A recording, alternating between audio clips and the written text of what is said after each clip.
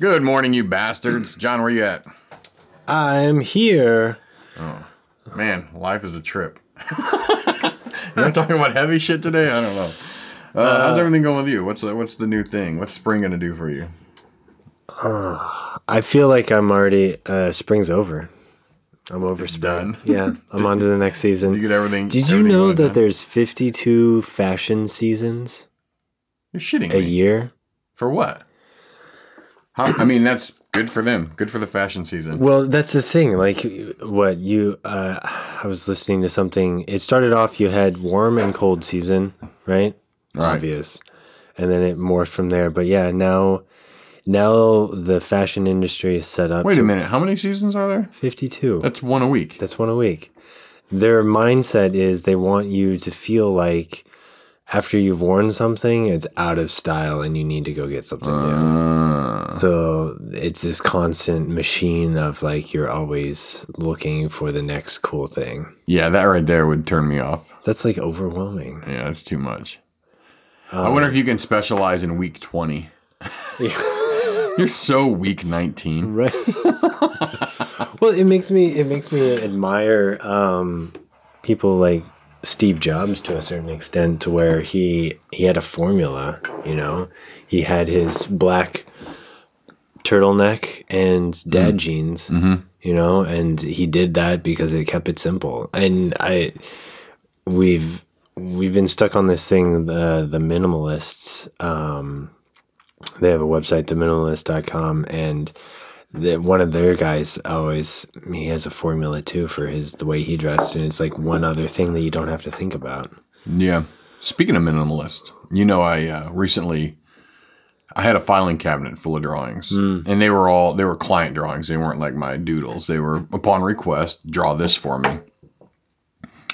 And I'm going through a cleansing too, you know. I think I always am, you know. I'm always throwing stuff away, but I looked at this drawer of files. I had 2 drawers of files. And so we're talking like 6 or 7 years of drawings. And I was thinking to myself, one day I'll throw these away. Mm-hmm. I was like, there's no way I'm going to keep these drawings until I'm 60 or 65. I mean, it's I don't know what I would do with them. So then I started thinking about it, and I was like, well, if I'm going to throw them away one day, might as well be today. Right. So I was already burning yard waste stuff, and I just took them and threw them in the fire, and I never thought twice about it, you know. And I joked and I posted online. I said I released my drawings, and it's pretty much how I feel. Like I don't feel like I destroyed anything. Like they've already been created. They already had a life. Yeah. And I was just kind of putting this form of them to bed, because especially in this situation where I've already tattooed them, you know, maybe it's like for other people it'd be like, you know, your sketches preemptively for a painting. I mean, if you've already shown the painting, you know, do you really need to follow it up and tell people like, and then I thought about doing this, but then I did this. And these are the decisions I made until the finale came out. Unless you're like trying to document for a particular purpose, or it's like that one particular project that you really like.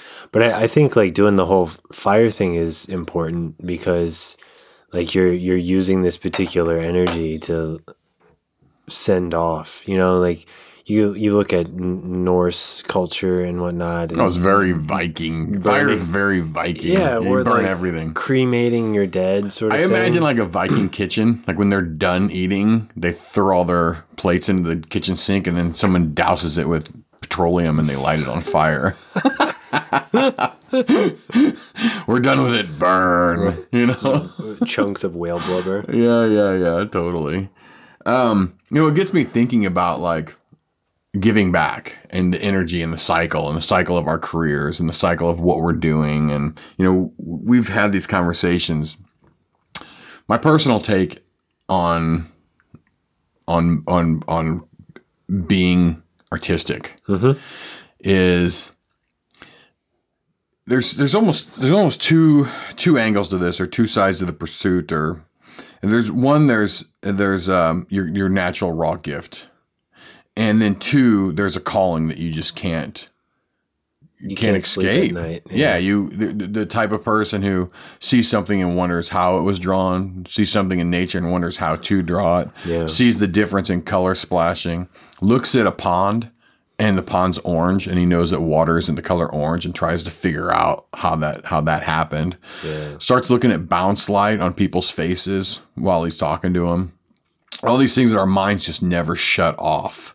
And some people can intuitively capture those moments and never explain how they did it. Mm-hmm. It's just like this raw talent, a gift, you know. The muscle structure and the brain waves are already tied in together. Yeah, they don't even know anything about that. Like, you're like, so did you do that because the ocular? And they're like, I don't know, just they had pretty eyes. You know what I mean? They totally skip all this stuff that other people would have to research. Right. And I always compare this to a car.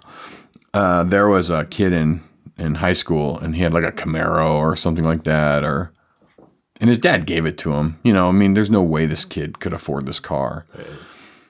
He never took care of it, you know, and it was just kind of like, I didn't have a car. You know, I rode the bus to school. I relied on my buddy Parrish to take me home, and you know, there'd be plenty of times. I remember, on a side note, Parrish would tell you he couldn't give you a ride home, and then you'd be on the bus and you'd see at a stoplight he'd have like 2 or 3 girls in his car. You jerk, man. Priorities. But yeah, it didn't get taken care of, and then so it's like, slowly when I finally could afford a nicer car, for about 3 years I had a luxury car, and it was expensive and whatever, and I had my reasons for getting it, but it always stayed clean, and it was always came. The oil changes were done on time, the tires were correct, and I really appreciated this thing. Yeah. You know, where if it was somebody would have just given it to me when I was 16, it would have looked like that kid's. Yeah. So getting back and pulling the whole picture back together, I always see these people with raw talent.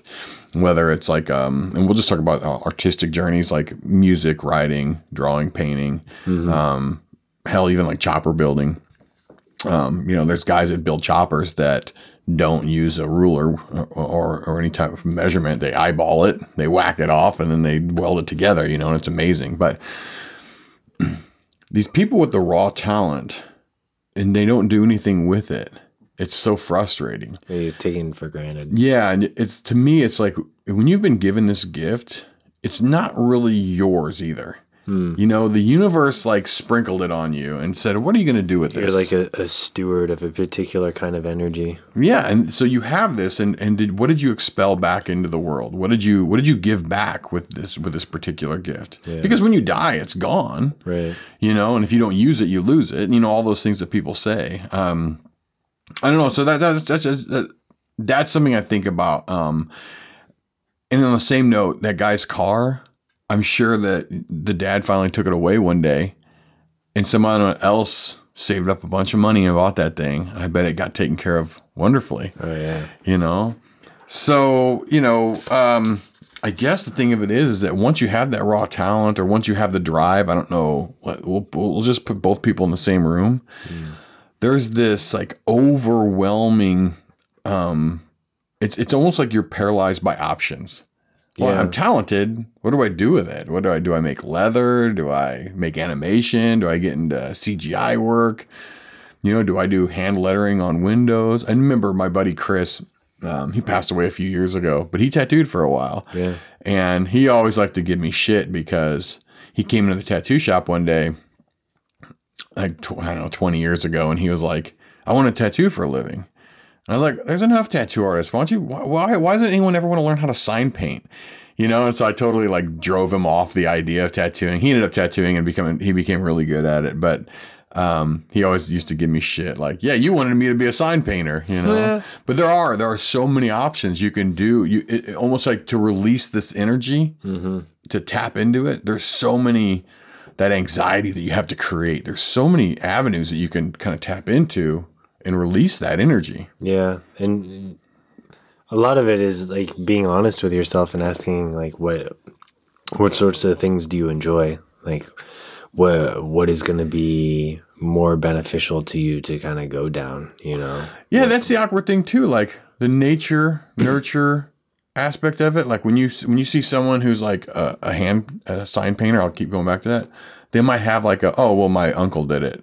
Right. So I picked up on it. Yeah. You know what I mean? I mean, it's kind of rare that you like, there's a guy from India who does, you know, like American hot rod sign painting. And he does like probably sign painting in India. There's probably a lot of like very cool script, but the crossover, like that influence that he might have had, you know? Yeah, well, that's the thing with art in general too, is like we're influenced by what's around us, you know, and we're drawn to things for whatever reason, you know, but a lot of it is, I think back to a lot of it being in high school, to where it's like, oh, this is what my friends did, this is what they were interested in, and that's what kind of drew me into it. Like collectively, we all ended up in this one area because of each other. What area? Oh, you know, like you're influenced by your friends, so you start skating, or you're influenced by your friends, so you start riding your bike, and so that's how we kind of collectively move into these particular avenues. But then, like, one of you obviously is way better than the other one, you know, and he's the one that becomes the drug addict. right. And he ruins everything, and you're like, I've been trying to ollie over this forever, and you like do it with ease, and then whatever, you never show up anymore. Yeah, it's kind of like that rule of three. Like one of you's naturally really talented at it, and then ends up not doing it, and is like 100 pounds overweight and has 6 kids later, and you're like, what happened, dude? And then the other one of you was like, no, this is stupid, I'm just gonna go do something else. And then the third one is like, no, this is what I really want to do, and you just stick your nose in it and you grind away, and it becomes that. It's funny because like there a good buddy of mine growing up, I always thought was like way better at drawing than me. And I always looked at, he drew superheroes way better than me all the time. And like bummed me out left and right.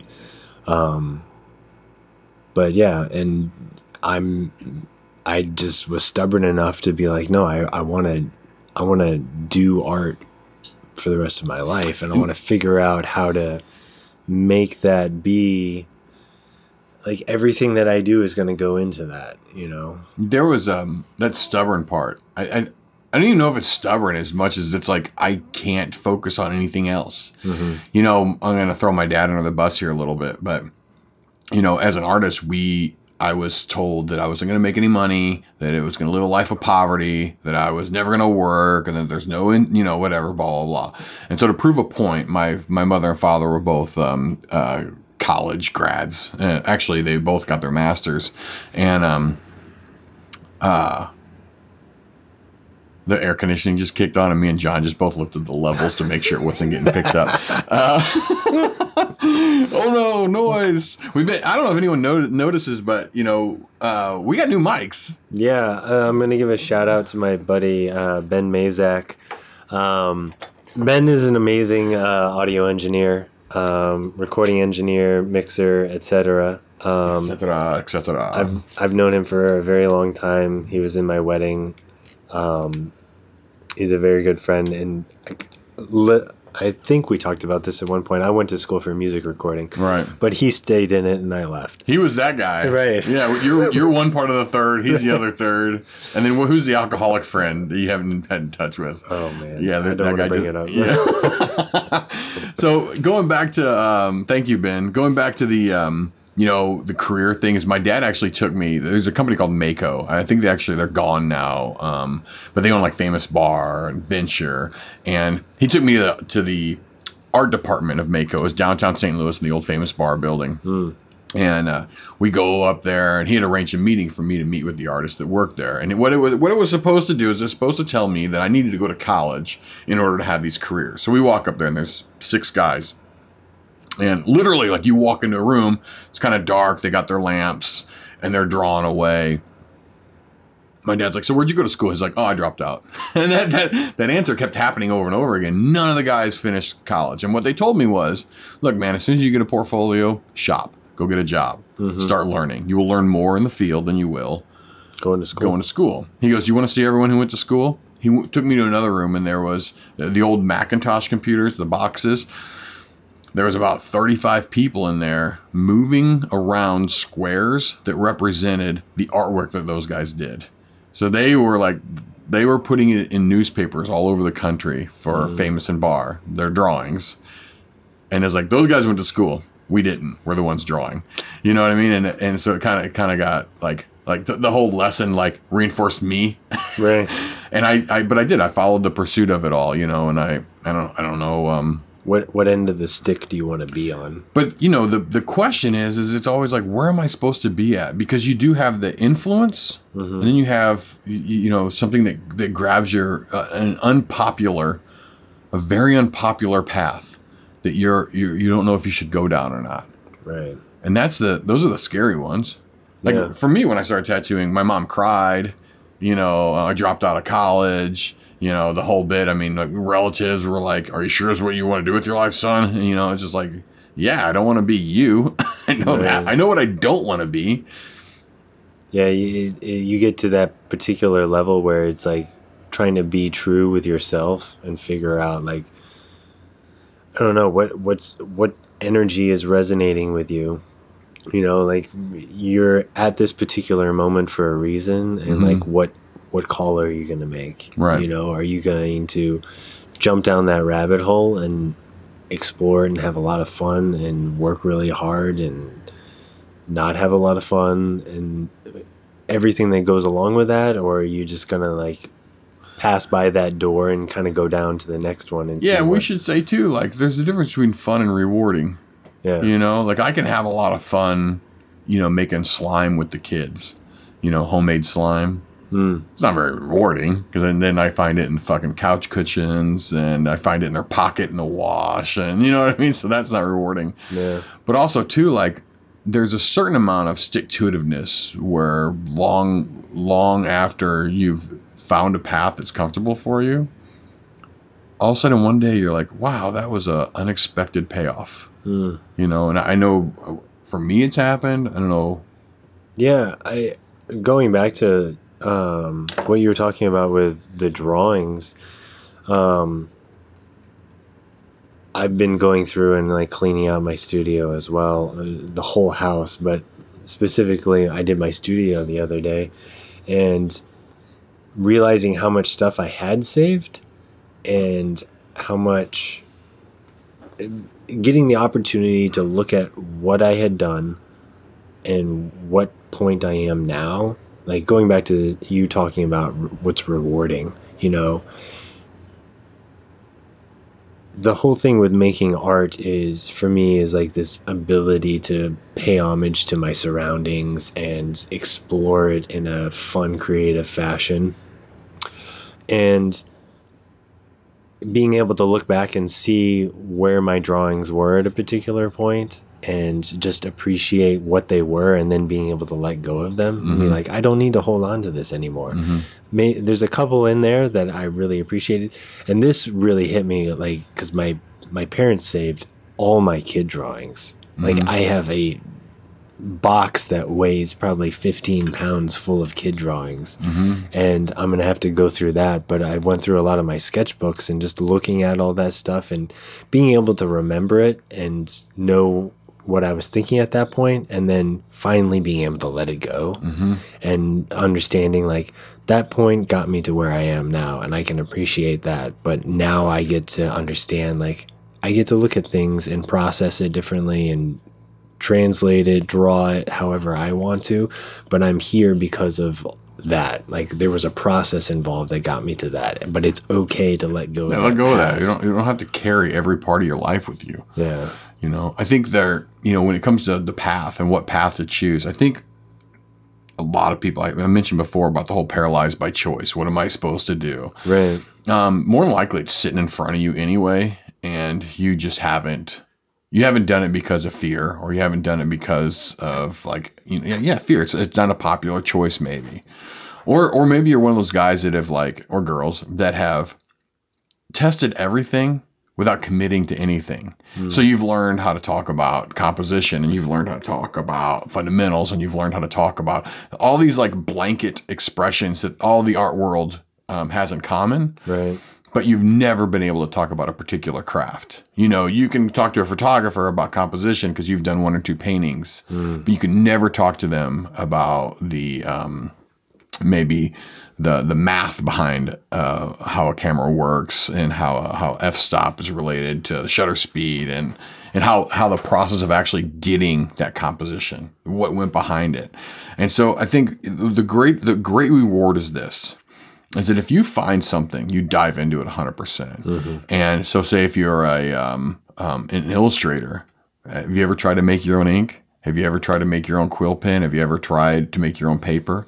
You know, when I first started tattooing, I had gotten to a burnout stage early because I was so distracted with doing so many tattoos in such a short amount of time. By year 2 and 3, I was like, if this is tattooing, I don't dig it. You know, this is just putting frogs and, you know, Tasmanian devils on people, and this isn't what I thought it was going to be. Right. You know, I didn't realize it was just a stage in my career, and there's a whole long marathon happening. Yeah. But I was like burnt out, and I was in the back room, and a guy that I used to work with, he said to me, you know, you've never even made your own tattoo machine. You've never made your own ink. You know, you've never explored all these other options that go into your craft. And until you've explored all those, then there's no way you can be burnt out. Right. Because you're only burnt out on the process of tattooing frogs and Tasmanian devils.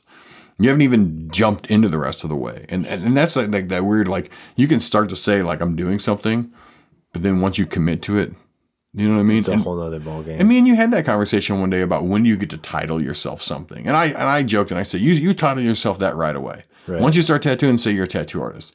But I think there's a threshold that you cross. And when you start stretching some of your own canvases and you start mixing some of your own pigments and you start like going to horses and cutting their tails and making your own brushes, right? Then you ascend to a whole nother level with that energy and that connection and the whole ritual aspect of what your trade is. Yeah. It's like it's weird too, because like you can talk about it and it's kind of like, well, you got to do this in order to be in the club sort of thing, you know, like this is what it benchmarks. Right. This is what it looks like to be in here. Right. And depending on where you are along the process, it can either be scary or overwhelming or like, oh, I got to do all this stuff to be that, you know, but it's all it is like, this is what this information is, you know, and when you get to that point, then you're going to understand it. Like if you're not ready for that information, then it's not going to affect you in the way that it's meant to until you get to a level of understanding. It's a seed that had gotten planted. Right. Whatever that tidbit of information, it's just a seed. And until you are tuned in, until you have some experience, and those moments, is that what you're kind of talking about? Yeah. And the other aspect of it is like, everything has like a face value, and you think you know what it means to have that, but until you own that car and you understand that, oh, I have to change the oil, I have to get the tires rotated, I have to vacuum the car. You don't understand what it is, but in the initial thing is like, that looks really cool, I want to get to that point. But if someone told you like, oh yeah, well, you're going to have to change the oil, you're going to have to change the tires, you're going to have to vacuum it every day, you're going to have to put it under a cover, etc., you're going to be like, why? I don't understand that. But once you own the car and you see the effects of not doing that, then you understand that. It's kind of that whole level of, for me, a lot of looking at other groups of people and being like, oh, that looks really cool and intriguing. If I don't quite understand what they're doing, it's kind of like, oh, I want to be in the cool kid club, you know? And I don't really understand what that means, and maybe it's not for me, and that's okay. But if it's something that I really want to do, there's all these other layers that are involved. So what are you talking about? Are you talking about like, don't get duped just because there's 100 people standing around it? Yeah. Yeah. Yeah. Really try and look at it and see what's involved in it. And well, there's always going to be these weird phases where something becomes quasi-popular. You know, obviously tattooing has gone from a culture to more of an industry, and a lot of people have come into the industry and they're able to tattoo without ever making their own machines or mixing ink or, you know, or hell, even building a clientele, you know. Right. But I think like you'll always have friends that go through like maybe a leather making phase, or you'll have friends that go through, the crafting, I'm going to make Sugar Skull phase, where they never, they get to go to Hobby Lobby and they get all the pieces, and it's basically a pay to play artistic journey. Right. As long as you own all the right pieces, you can produce something that looks like but it doesn't have any energy or soul to it. And I think that's what we're trying to talk about is if you just, who was it that said, I think Bukowski said, when you find the crowd, run the other direction.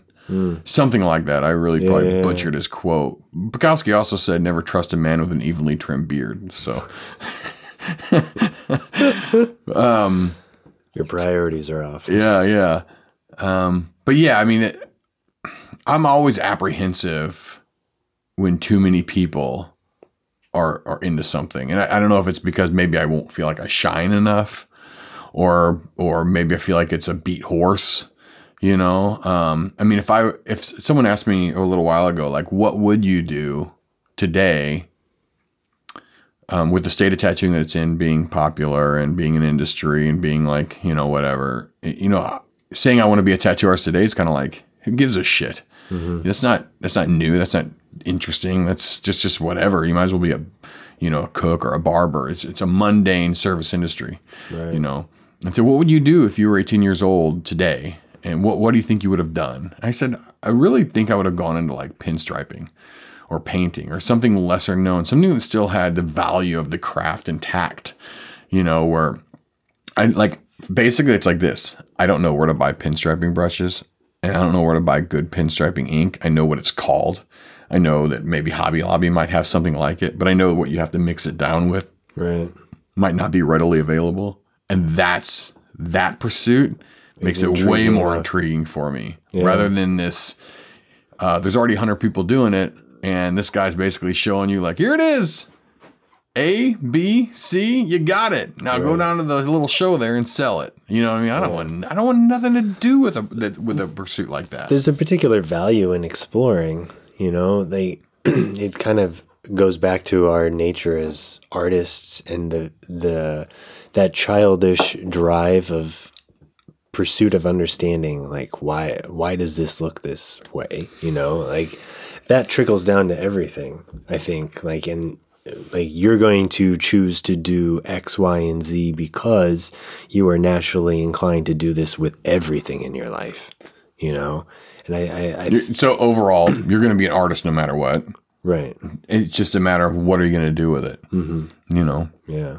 Is that what you're saying? Pretty much. Yeah. And that's I think that's, if we had a topic today, it's more or less like, look, man, someone's giving you a gift or someone's giving you an obsession. Either way, if you don't channel that correctly, you're wasting it. And someone else is really envious of you. And then they're going to get disgusted with you. So use it or lose it. Yeah. Take advantage of it. Have fun with it. Explore it. Yeah.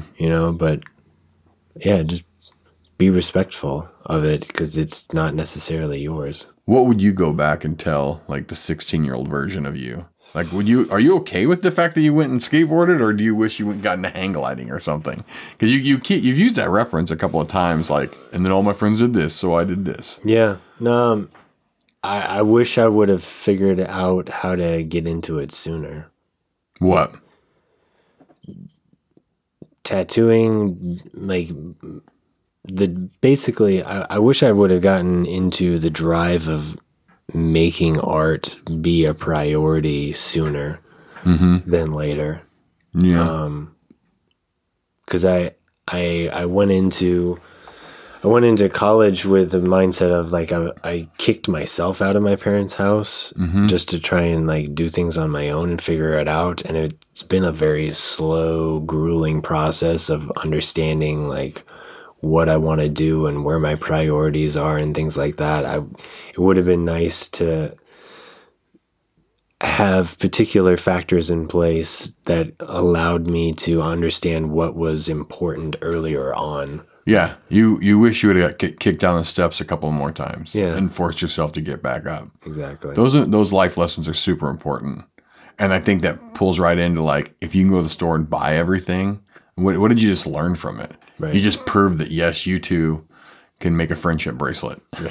You two can put a bird on it. You two can take a bunch of old books and turn them into sketchbooks. It's not, I mean, it's, to me, that's all on the same level of like you two can change a car tire. All right. You know, there's no mystery to it. You know, it's A, B, C, you're done in half an hour. If there's a how-to video on YouTube and you can master it by the end of the video, whatever, man. You know, cool. But a pursuit, you know, a pursuit and an obsession, it takes it, you know, to a whole nother dimension for me, you know, where eventually you start pigeonholing yourself in these situations where you can only have conversations with other like-minded people because everyone else just says, oh, that's neat. But someone else says, wow, did you make your own paper? Like, oh, so you recognize that. You're in my club. Right. Now we have a tribe. Yeah. You know? So anyway, I just, the only thing I wish for any young artist out there is to, when they say follow your heart, what that really means is start asking questions. Yeah. Ask yourself questions. Ask everyone around them questions. Assume nothing. And if you have a mentor out there that just seems like he is like the coolest thing in the world, gruelingly ask him questions every single day. Because if he's true and he's got integrity and he's, you know, then he'll be able to answer those questions. If he's just bullshitting you, then he will dissolve under all those questions. And don't be afraid to ask. I think that's a lot of things with people too, is that you're just too timid or scared. Like, take that voice in your head, grab it by the throat and punch it in the face. You know, like, get over it. Like, don't stand in the corner. Because you're going to regret it later on. Yeah. You know, take the opportunity that's placed in front of you, whether or not, like, oh, you found yourself at this gallery opening with so-and-so, like, take that opportunity to go talk to them, you know? Yeah. The universe put both of you in cross paths with both of you for a reason. Yeah. Go for it. Do it. I don't know. What are you waiting for, man? All right. This has been another episode of the Bastards of Art podcast. Thank you for listening, guys. How long do we get these mics for? Is this like a one-time, like we just told them the 20th episode was going to be good, and so we borrowed some mics? Exactly. We'll see where this goes. But again, thank you, Ben. Hey, we have a sponsor. Thanks, Ben. Right. Where can they find us at, John? www.bastardsart.com, where you can also listen to us on SoundCloud and Stitcher and iTunes. You can subscribe to us on iTunes. Subscribe to us on iTunes. Yeah. Thank you very much.